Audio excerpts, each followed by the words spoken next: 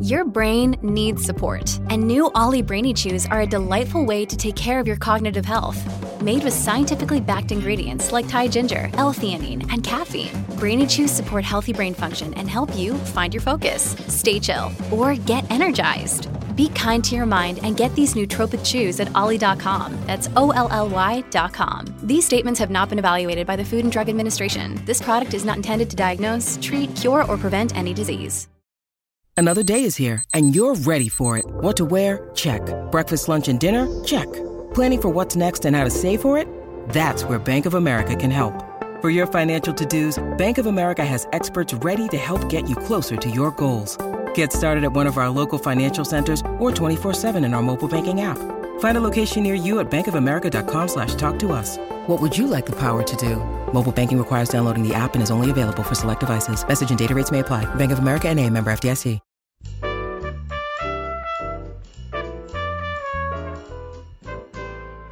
This is Behind the Mic with AudioFile Magazine. I'm Joe Reed. Emily Connolly is with me, and we started the week off with a bang with Lauren Groff's new book, The Vaster Wilds, narrated by Golden Voice January Lavoie. So, how are you following that up? Well, today I have something for any audiobook listeners out there who are already looking forward to, October sort of scary listening. Vampires of El Norte by Isabel Cañas, and it's narrated by Jose Nateras and Krysta Gonzales.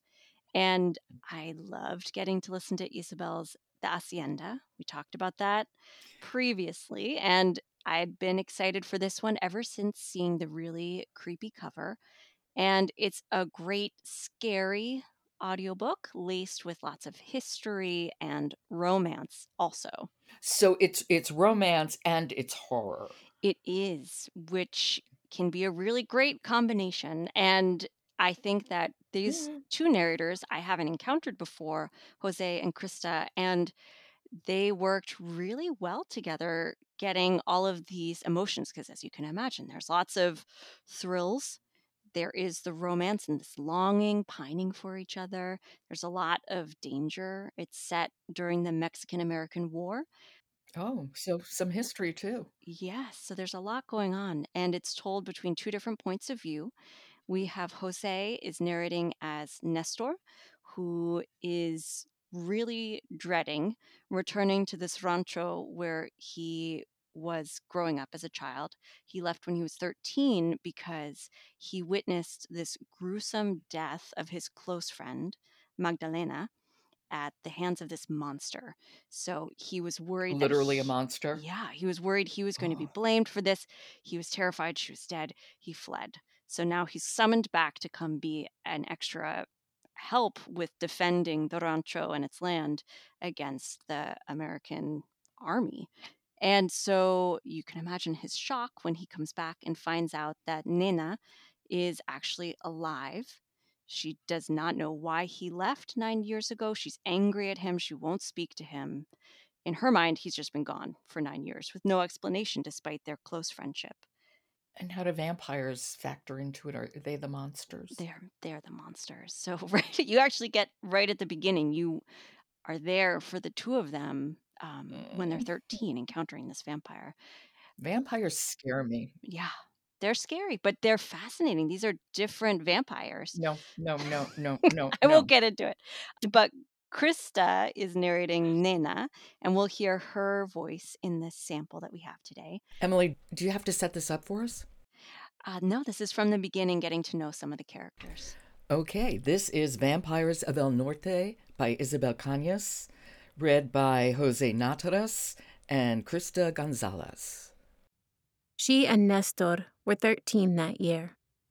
She knew that magic, in as many words, was not real. But as summer's heat stretched thin and reached into fall, there was something she sensed whenever she set her palms to the soil of the herb garden behind La Casa Mayor, or turned her face to the twilight-bruised sky. A strangeness, a ripple of unease, an understanding, though timid at first, that perhaps there was some truth to the stories of blood-hungry beasts and river ghosts that the abuelas on the rancho spun to keep children close to home after sunset. A sense that there was a reason to watch one's back when shadows grew long. Perhaps magic was the wrong word altogether, for what Nena and Nestor found that night was monstrous. She has such a young voice. It's a lovely voice, but very young. She does, which makes sense. I think she's only like 21 or 22. It works well for the character. And I think here, too, she's also sounding a little younger because this is when she is 13.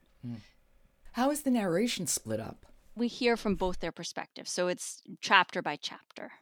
So that is Vampires of El Norte by Isabel Cañas, read by Jose Nateras and Krysta Gonzales. And you're suggesting it as an ideal scary Halloween book? Yes. For anybody looking for those, yes. Emily, thank you. All right, talk to you, Joe. Support for Behind the Mic comes from Shelter by Harlan Coben, narrated by Nick Podell. It's the adventurous and thrilling first book in the Mickey Bolitar series. And then stop by audiophilemagazine.com, where you can find reviews for hundreds of audiobooks, so you can make an informed listening choice. I'm Joe Reed. Talk to you tomorrow.